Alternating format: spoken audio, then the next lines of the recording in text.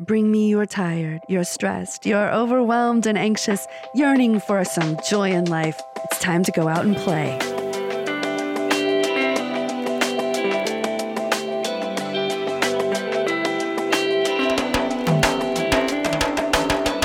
Welcome back to Playgrounding. This is Kara Stewart-Fortier. So if you had to give up screens for an entire week, what would you miss the most? Now, I know for me, when I was asked this question by Jean Rogers at a meeting for the Children's Screen Time Action Network, I realized it's definitely got to be my browsing Reddit and Imgur before bed every single night. I mean, it's a habit I've had for I don't even know how long, and I never really thought about it until they asked me that question. And that's exactly what they want us to be doing more of. The Children's Screen Time Action Network is a project of the Campaign for a Commercial-Free Childhood. CCFC works to create a world where children's lives are shaped by what's best for them, not by corporate profits. And Screen Free Week is coming up next week, May 3 through 9. It is the Action Network's annual celebration of unplugging, reconnection, and joy. They're celebrating a little differently this year because screens have become pretty much the only means of communication and connection for so many of us, our jobs and friendships and schools and even places of worship. But maybe that's all the more reason to really focus on this area of our lives and start asking questions. So in our interview, Jean makes sure to make sure we understand that she's not expecting us all to become a bunch of Luddites. They're not trying to unplug us or our kids altogether. The idea is to increase our awareness of our screen time and to create stronger discernment. Make sure that our kids have strong discernment muscles and they're building their lives around what they want to be doing and not what some kind of algorithm would prefer. So now meet Jean Rogers. Jean Rogers is the director of the Children's Screen Time Action Network, where she leads a coalition of practitioners, educators, advocates, and parents who collaborate on practical methods to reduce children's time on screens and digital devices, mitigate the dangers, and preserve childhood in the digital age. Jean is the host of Action Network Live, a webcast bringing experts to parents on how screens impact all aspects of child development. She writes a weekly mini blog and speaks widely to parents, teachers, and activists, empowering them to implement solutions to a complex 21st century parenting challenge. She earned a master's degree in education and parenting education at Wheelock College, where she took up the mantle of Susan Lin and Diane Levin, trailblazers in media literacy, play-based learning, and avoiding a commercialized childhood.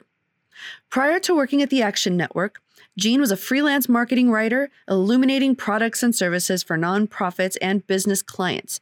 She was also a music teacher, director of a large church school, a college writing center consultant, but her greatest role is mother to 5 children. Now, meet Jean. Welcome, Jean. I've been looking forward to this for a really long time. Thank you for joining me. Thanks for having me, Kara. Well, I know you're very, very busy right now getting ready for Screen Free Week, and I'm really honored to be able to talk to you. I know Playgrounding is going to be observing it, both myself and everything else I can possibly do to help promote it. But before we get into what Screen Free Week is, tell me a little bit about yourself and what prompted you to get into the work of helping protect children from screens and other kinds of things that come through them. Sure. I really appreciate the question. I started out, my early career was in advertising, actually. I came from the dark side. I was a writer in advertising and journalism, a copywriter. And when I had my own children, I started to see the effects that screens were having on them. And like many women who give birth, you just feel this yen to do something to give back and to just be doing something worthwhile. I wanted to stop using my skills to convince people to buy things and use them in another way. I wrote a book called Kids Under Fire, which is a really simple parenting book to empower children to make healthy media consumption choices, because parents aren't always going to be there, just like you would teach them about nutrition, how to manage themselves and how to do their self-care. Same thing with how to consume. digital media. So just a simple method on how to do that. And then I started giving workshops, mostly around New England where I live. Mm-hmm. And then I decided I needed a little more education, got my master's in education and parenting education at Wheelock College, where I found my mentors, Diane Levin, Nancy Carlson Page, and Petra Hess, who had sort of gone before myself and my peers in educating about young children's screen time and the harms and the benefits. So we're not Luddites. We're not trying to unplug kids altogether, but to be able to understand them, to employ media literacy, which is kind of a dated term right now. You may say, what's that? But to help them to read what they see on the screen. So when a child learns how to read a book, the content is age appropriate for them. I love this analogy. So they will read See Spot Run, and then they'll read maybe the Goodnight Moon, and then they'll read the Arthur books, and then they'll read Harry Potter. So it's age appropriate for them. But when they see a screen, there's no way of knowing whether it's going to be age appropriate. So I wanted to be able to help the adults who are helping the children. So the parents, not just the parents, but psychologists, educators, pediatricians, school counselors. So many people encounter the issues that we see based on screens impacting children. And they all are not speaking the same language. And so that's when I came to Campaign for Commercial-Free Childhood.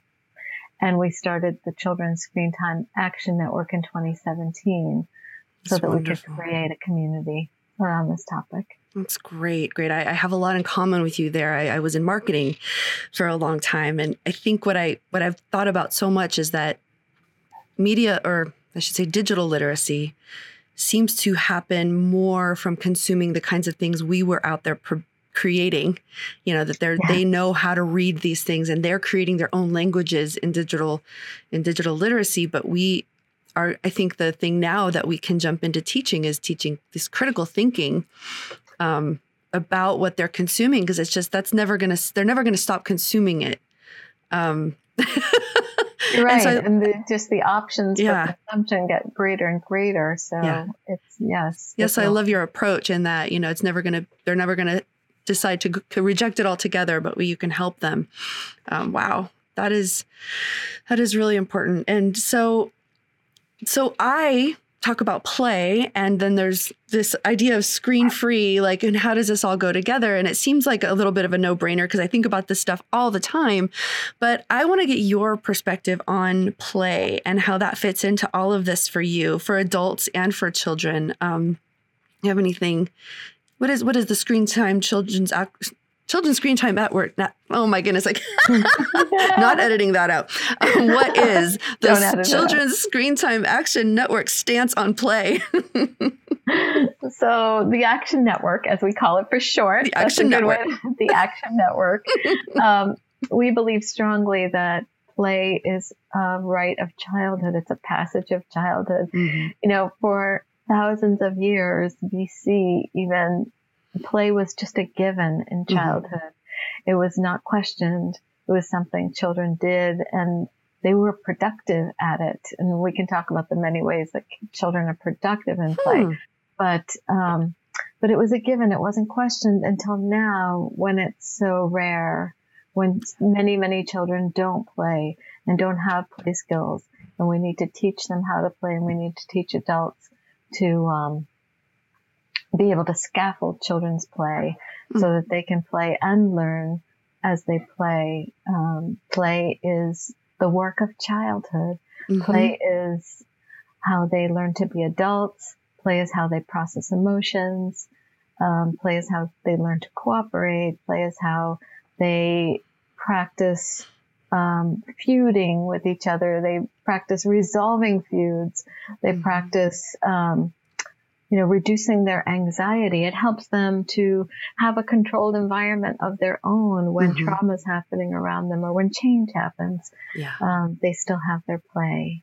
there's so many ways that it's a way for them to safely explore the world around them and the world inside them. Oh, yes, I love that.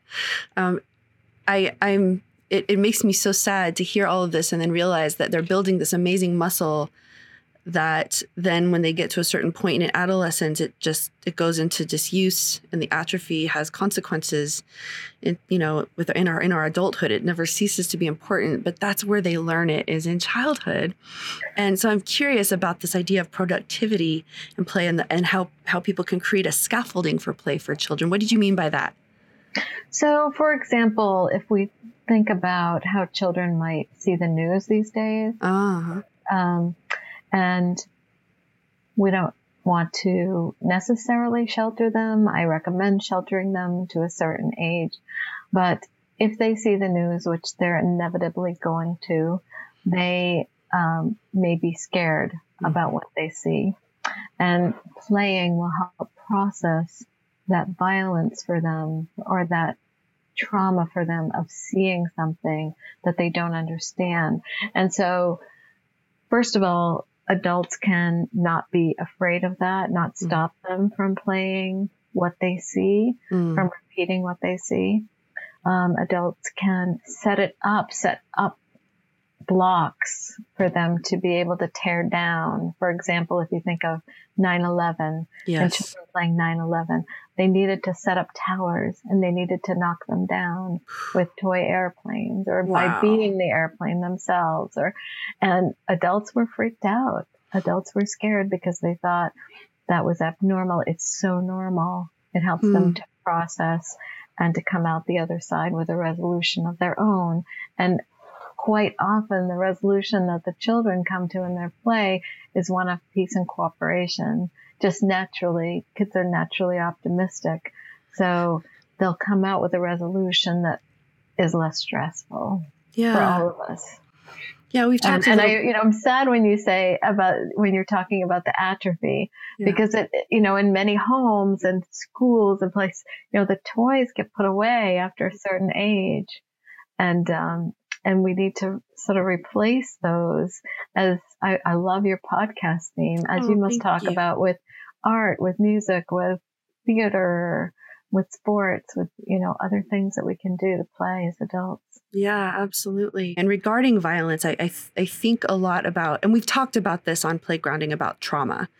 And I think before I really understood what it was from my own diagnoses and stuff like that, I didn't really understand when someone would say we'd work something out.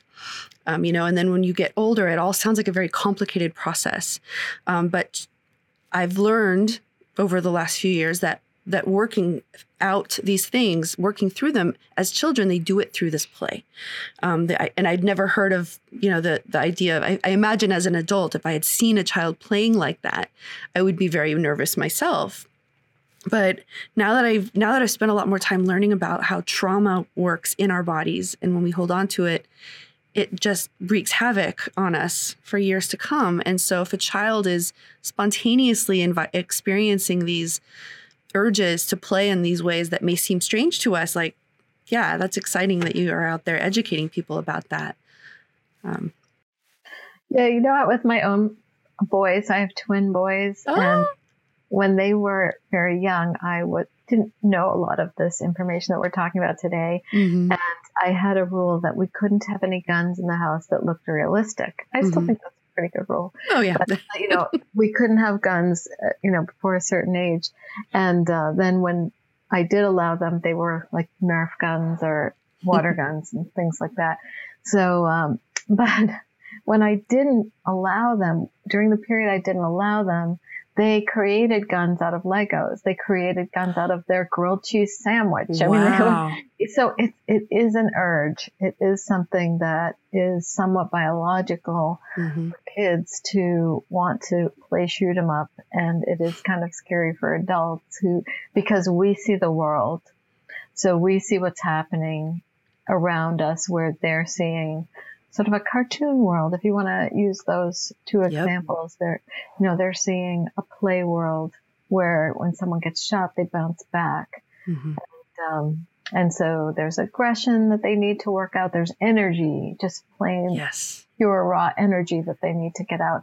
And some of it comes out this way. Yeah. And as far as playing violence, we want to make sure that none of the kids get hurt, that it doesn't go too far and that it doesn't get too realistic. Yeah. But we do want to let them work those things out. And sometimes it takes much longer than we have the patience for as well. But it can also be worked out by creating things, by creating mobiles, by creating clay figures, by creating artwork and understanding. And it can be as simple, Kara, as, my dad is going on a business trip, or my dad's getting deployed, or my mom's getting deployed to the military. Oh. And I'm preparing for it by saying how sad I am. And that sad can come out in the play. That can come out in the Beanie Baby play. I remember, or the dolls or the toys can play out that sadness. And then when the actual event happens, it's not as tragic and a break.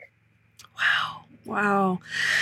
That is so important. And to remember, too, going back to sort of how the whole play movement, and a lot of this we call Dr. Stuart Brown, this sort of the father of this movement scientifically, that he got into it by studying violent people. His whole beginning of his work was, as a psychologist, he started studying these violent people. And he came to the conclusion that one of the things that they all had in common was that they did not get to play in childhood or were punished for play. And that's how he started into all this work. That's how he embarked in what now so many of us have grabbed onto and are running with. But yeah, it's just the kids who didn't get to play were the ones who ended up. That's a stunning fact. I was so surprised. I was listening to your podcast on that topic and with the authoritarianism, and I was stunned. I mean, we know how important it is, and we know that children who don't get to play, can have certain attachment problems, can have certain transition difficulties and later in life, but I had no idea that it ran that deep.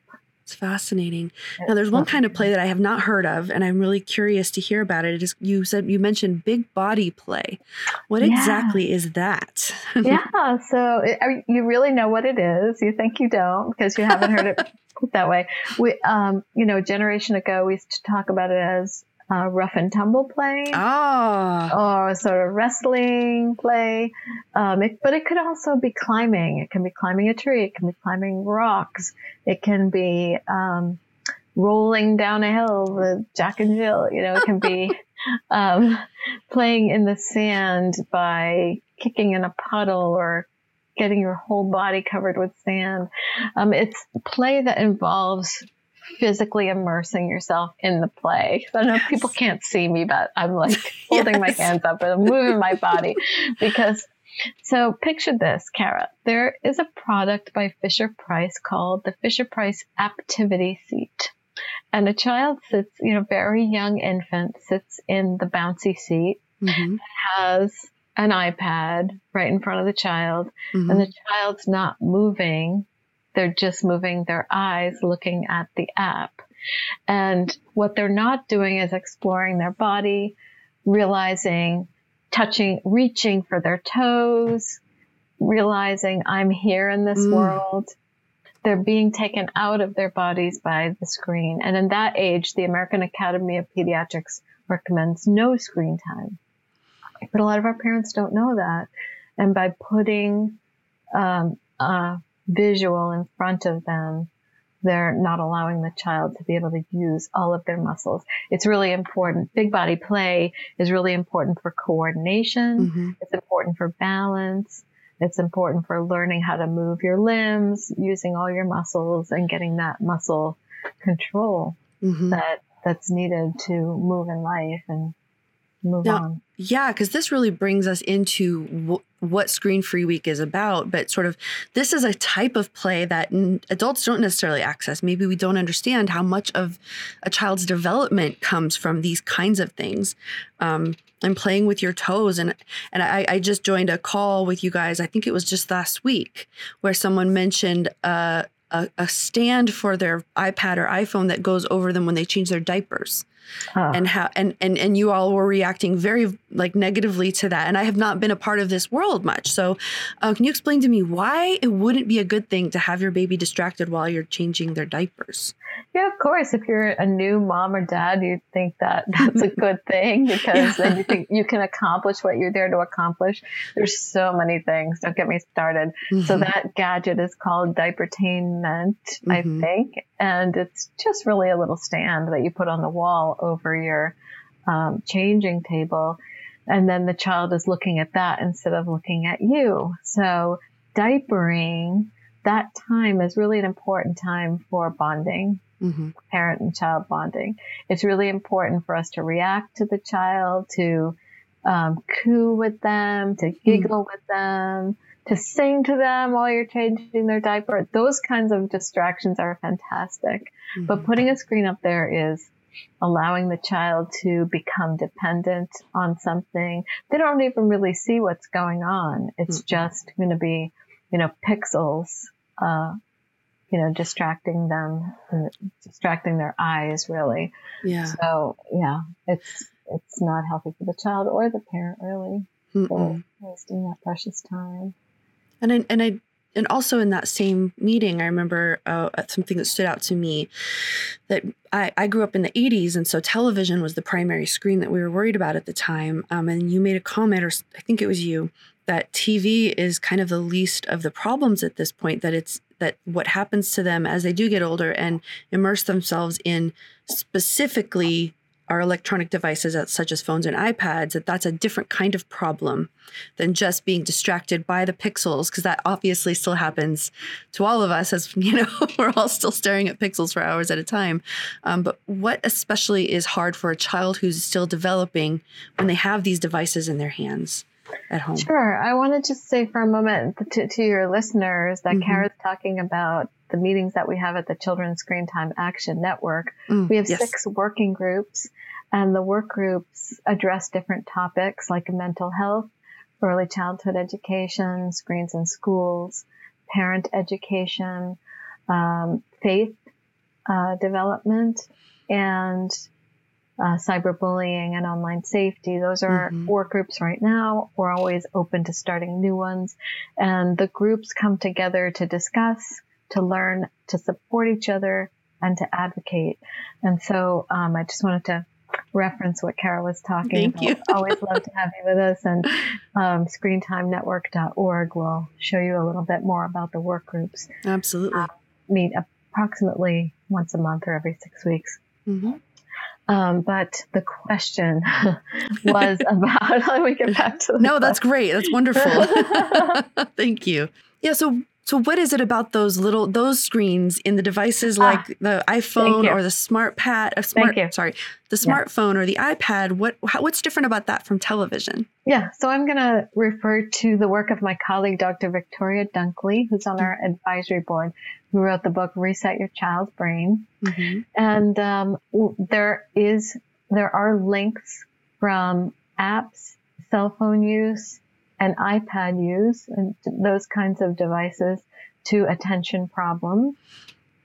She does a detox with children who are addicted. I don't like to use that word, so I'm going to say children who overuse their devices. Got it. And, even as adults, we throw around that word, screen addiction, or I'm addicted to my whatever, and it's a casual, it's sort of a colloquial expression now. Like OCD. Yes. Yeah, we throw it around. So I don't want to claim that kids are specifically addicted. A certain percentage of them will become or can become addicted in a real way. That's a whole other topic. Yeah. But as far as screens, they're not all created equal. And there's a myth or a preconception in this work that TV is passive and so it's worse, and that active screens are better. And that's not necessarily the case for a child's nervous system. So our nervous system wasn't meant to go at a certain pace. Even as adults, we weren't meant to take in so many screens per second. If you look at most ads now, by the end of an ad break, if anybody watches advertising TV anymore, or even ads on the internet, we're a little nervous, and we don't really realize why. But it's because we have been mesmerized by a certain number of screens per second. And with the developing brain, with a child's developing brain, that can create and exacerbate problems of ADD. And so you might notice that if you need to, here are the most common reasons that parents like to use screens with kids. They like to use it when they're making dinner, and they like to use it to be able to take a shower. And so we recommend TV. We recommend TV without ads. We recommend movies, actual DVDs, so that it's one long screen and one long undivided time. Now, if you look at more current movies, it may be, it differs per movie or per show. But typically when Dr. Dunkley brings the kids back from the 4-week detox, she'll start with a little bit of TV and movies, family movies. And typically TV is done in a communal way, in a way that it can be discussed, it can be talked about, it can be co-viewed together, which is, again, what the American Academy of Pediatrics recommends. Wow. You just brought up something for me that I learned. I studied film a little bit, and learning the language of editing, the language of film, and how if you go back and look at an old TV show, it's so boring, not because of the content or the way it's shot, but because the shots are so long, and they get longer and longer, shorter and shorter and shorter the further you go on history. And now some of the best edited work, you'll notice it just gets cut every few seconds. And it's a strange thing. And when I was saying earlier about media literacy, that we are constantly in step with those quick cuts, and we are constantly learning, and our brains are having to adapt to that as we go. And I had never really thought of that as contributing to our brains having to adapt and move that quickly, and what it would be like as a child to move into commercials, which that's where it's the worst, to change your attention. That's fascinating. And I'm sure some parents will be surprised to hear that, but I'm sure they will, because it's very convenient to take the iPad places with you, or to have it on in the car even, but for kids to look out the window, that's building a muscle for them. And I know the idea that it's boring, actually, there's a story from another colleague of mine, Ray Pica, about a child in kindergarten who kindergarten teachers are finding now that kids are not interested in doing certain things, that they find certain activities of kindergarten to be boring because of their screen time, because they've overused their screen. So about a little boy who refused to do the hokey pokey. This little boy standing there with his hands on his hips saying, no, I'm not doing this. And because they're bored with real life, because those screens are so stimulating. So in general, you just want to go toward the less stimulating screens, and they can be a wonderful guide. They can be a wonderful thing to share. Absolutely. Well, before we get into screen-free weeks, I really want to dive into that. But before that, really quick, I just want to say the reason why I came upon this organization in the first place was I saw Social Dilemma, like so many of us have, just completely. And then, of course, I'm diving into other films like Coded Bias and that kind of thing. So I started attending it's called the Center for Humane Technology puts on Fridays. They have these sessions where you just learn, and you get to come together with other people with similar concerns to you. And I got to speak with the gentleman who puts it on. I can't remember his name right off the bat, but I just said, here is what I'm interested in. And I specifically told him I'm interested in recommendation engines, especially where children were concerned. That I just felt like that is just something that's really dangerous, even for adults, because it sends us down those rabbit holes that we've all heard so much about on YouTube or different places. And I said, who's working on these kinds of things? Because I love advocacy work, and I haven't done it for many years, so I want to get back in. So he recommended this, and I was just, this Action Network is doing such amazing work. And so is there anything about recommendation engines and what's specifically different about the iPads and what they're getting when they're on these small screens like phones? any extra dangers besides just the fact that all of these images are coming at them at once? Sure. I mean, we could do a whole talk on this. Yeah, probably. It's like a little bite, I guess.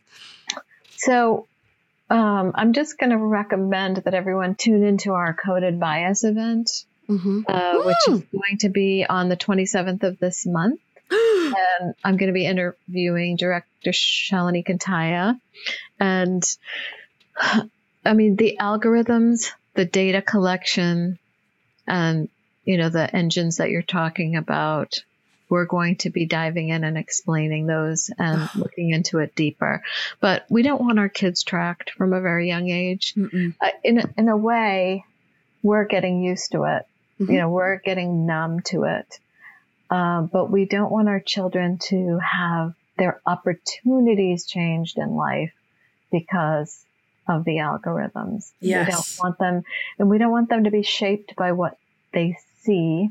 In a way, I explain it like when your kid goes down the street, you know what house they're going into. Yeah. And you know typically what goes on in that house. You've investigated. Well, when a kid is online, there's no way we can investigate all the trails that they're taking. So we need to put up as many guidelines as we can, and we need to use parental controls, but we need to understand what's happening to them, and then that will change our behavior as well as their behavior. Oh my goodness. But it's really a what goes in is what comes out kind of situation. So you wouldn't be feeding your kids Twinkies and Doritos for lunch. So you have to be on top of what they see. At the same time, Kara, I want parents to know it's not your fault. Yeah. Really no judgment, no judgment of yourself, no judgment of other families who choose to do more screen time, less screen time, because it's the business model of these apps and these devices that are creating the problems for kids and parents. And that's what we're working on. That's why we're an organization where, last week we had our letter going to Mark Zuckerberg to please don't have an Instagram for kids. No. Yeah. The last thing we need is for young children to start on social media even younger. We know there are problems with tweens and teens with depression, and we don't want to get that starting earlier. No. And I really appreciate when that all came out, I got a notification. It had pre-made social media posts that I could post saying, do not create this Instagram for kids. I'm now seeing all kinds of articles coming out about it in different feeds that I'm looking at. And I'm like, I think I know where this is coming from. Good. This is great work you guys are doing. And I think the fact that this is all out there and that we can't necessarily deny it or keep it from happening, but at these ages, boundaries can be set and discernment can be taught. And discernment is a weird, long word for a little kid, but I remember my parents started teaching me that word when I was really young. And to this day, I just have this weird relationship with that word because I knew that was the place where I had the power to do something that was my choice, but that it was going to be a choice that was good for me, from what I've learned. And I always just thought, yeah, that's a great thing to teach. And I think that Screen Free Week is just such a wonderful idea. So can you just tell me how this came about and maybe like a little bit about what people can expect? It's May 3 through 9. So at the time of this podcast going up, it will be next week. So yeah, tell me a little bit about Screen Free Week. Sure. Screen Free Week began as TV Turnoff. It was by an organization called TV Free America. And then we inherited it in 2011. And of course, by then we had many more devices, and getting to the many that we have right now, we turned it into Screen Free Week. And pre-pandemic, Screen Free Week was about activities that happened in schools, community groups, faith communities, whole municipalities would choose to celebrate together. And they would celebrate by having art fairs, bike-a-thons, all kinds of creative events. And they would talk about different ways that they enjoyed being off their screens. And we now frame it as screen-free entertainment, not screen-free altogether. So I know certain people are turned off by the word screen-free. Think of it as screen-aware. As we become more aware of our relationship with screens, our kids' relationship with screens, and our relationships with each other, because we're putting them down. So putting them down after school, after work, and choosing different activities is a great way to celebrate Screen-Free Week. There are tons of ideas for you and resources on screenfree.org. And this year, it sort of evolved into come as you are and do what you want. Do something. The greatest thing that you can do if you're listening is pledge. So pledge to do something. Don't pledge to go screen-free all week if that's not realistic for you. Maybe it's screen-free dinners. Maybe it's one screen-free day of the week. We also have our screen-free Saturday campaign. And it's a wonderful thing. It's so restorative. Many families they find that on screen-free week. So some families go screen-free after dinner. Just the whole evening is screen-free. And maybe that is one night we go out to ice cream. One night we do board games. One night we do nothing. We decide to try and be bored and see what that brings about. Let the kids play ourselves, Kara. So there are so many options. But just to pledge to do something. And a lot of families, what we hear, we love hearing the stories back, is that siblings are getting along better by the end of the week. Wow. That there are less behavior problems, that kids are trying new foods, trying new activities, just excited to connect with their friends. And we know during COVID, it's not as easy. There won't be as much of that connection. So that's why we're just saying, try whatever you can, and then stay with us. Next year might be very different. We might be back to those activities. Events and the resources you guys have available is just amazing. And I especially like the FAQ, the family FAQ. I was looking at this and I'm actually working with my husband on this because we don't have children, but as adults, we are going to spend that week evaluating our relationship to screens and seeing how we differ, and then offering each other those kinds of boundaries, really. You know, if he decides he wants to do something and I don't, it's not like, because we'll be changing a norm. We'll be changing well, let's watch this together. And I'll be like, I'm going to go read. That will be different for us. And what does that feel like? And how, so I love these family FAQs, and I'll have a link to the resources page on the show notes for this website. But it's just things like, instead of taking screens away, do we need to teach literacy? My spouse or partner won't participate. Now what? I need some peace. How do I occupy them? And then there is a whole other resource of things you can do for kids, like the activities you can prepare ahead of time. If you have a little bit of time to prepare, setting things up ahead of time is really great. Taking out toys that you haven't had out for a while, putting them out. And then I always get that question of, what if my spouse is not on the same page? It's super tricky. It's super tricky, but talking about it and trying some different things, and also being open to their position. I mean, I find a lot of times it's the mom who really wants to go screen-free, just randomly in my work. And the dad who's the techie. Maybe he's techie in his work. It's not always that way. It can be the reverse as well. But I think listening to each other, like you're saying, and deciding what would we be willing to try together, and try it. And then sometimes they find, oh, this is great. Let's keep doing this all week. But I find it's a challenge with my husband too. We usually go screen-free on Sundays in our house. And, but we have the little setup of the computer in the kitchen, and he just wants to Google everything. He just Googles, he wants to Google everything. And I'm saying, well, we have cookbooks. We get a newspaper on Sundays. We get an actual newspaper. So, we forget what other tools we have in our life when we can just Google everything. And I also say, maybe we're just going to wonder. So on Sundays listen to the baseball game on the radio instead of watching it. We're big baseball fans. And we'll say something like, well, how old is that guy? Or how long has that guy been? I can't Google it today because it's Sunday. I said, well, we could just wonder about that for 24 hours, and then tomorrow we could Google it. If we still want to know. No, that's exactly how my husband and I are. Yeah, Where have I seen that actor before? They look familiar, and we have to know. We'll pause and be like, oh, there's his IMDb.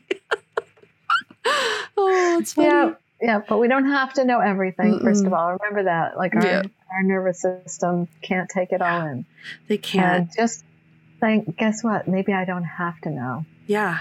Maybe and I'll one be of the okay. extra... Oh, sorry, go ahead. Yeah, maybe I'll be okay if I don't know it. Everything. Exactly. One of the questions that you asked in the last meeting that I enjoyed and really challenged me, you said, what do you think will be the hardest thing for you to give up?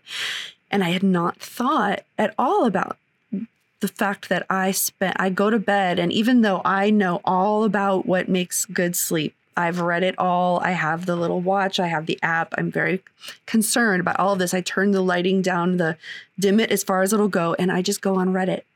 I love to go on Reddit. And I feel like because I will bring a thread from my day of something I'm thinking about, something I'm working on, and I need it to stop. So yes, I'm Little Miss Meditation as much as but this is just one of those things. And this is a habit that I've had, that my way of getting it to stop, instead of other methods, I will just stare at nonsense until my brain is just so scattered, and it's like splat against a window. My brain can go in one direction, then it just splats up against Reddit. And I've just seen so much that nothing is even working anymore. And I go to sleep, but I will have to find another way to do that. So I'm going to take that and bring you back around to your own topic of play, of adult play. Yeah. So one thing I enjoy doing is watercolor painting, and I'm just a beginner. I've just taken one class. Uh-huh. That half hour before I go to bed, I usually draw. I'll draw or color or even paint for a little bit. So that's play, because we're just, especially when we're experimenting with colors and designs and topics. And you do need to think a little bit, but you don't have to think that much more than if you're listening to Reddit.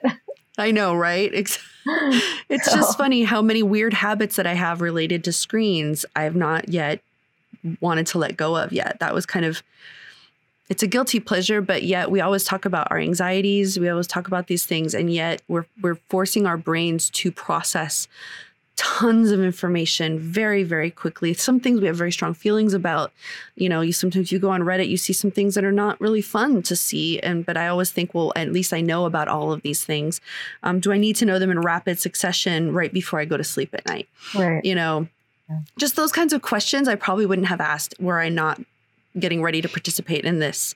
And that's what I love about Screen Free Week and the idea of screens. I've been doing Screen Free Saturdays for a few weeks.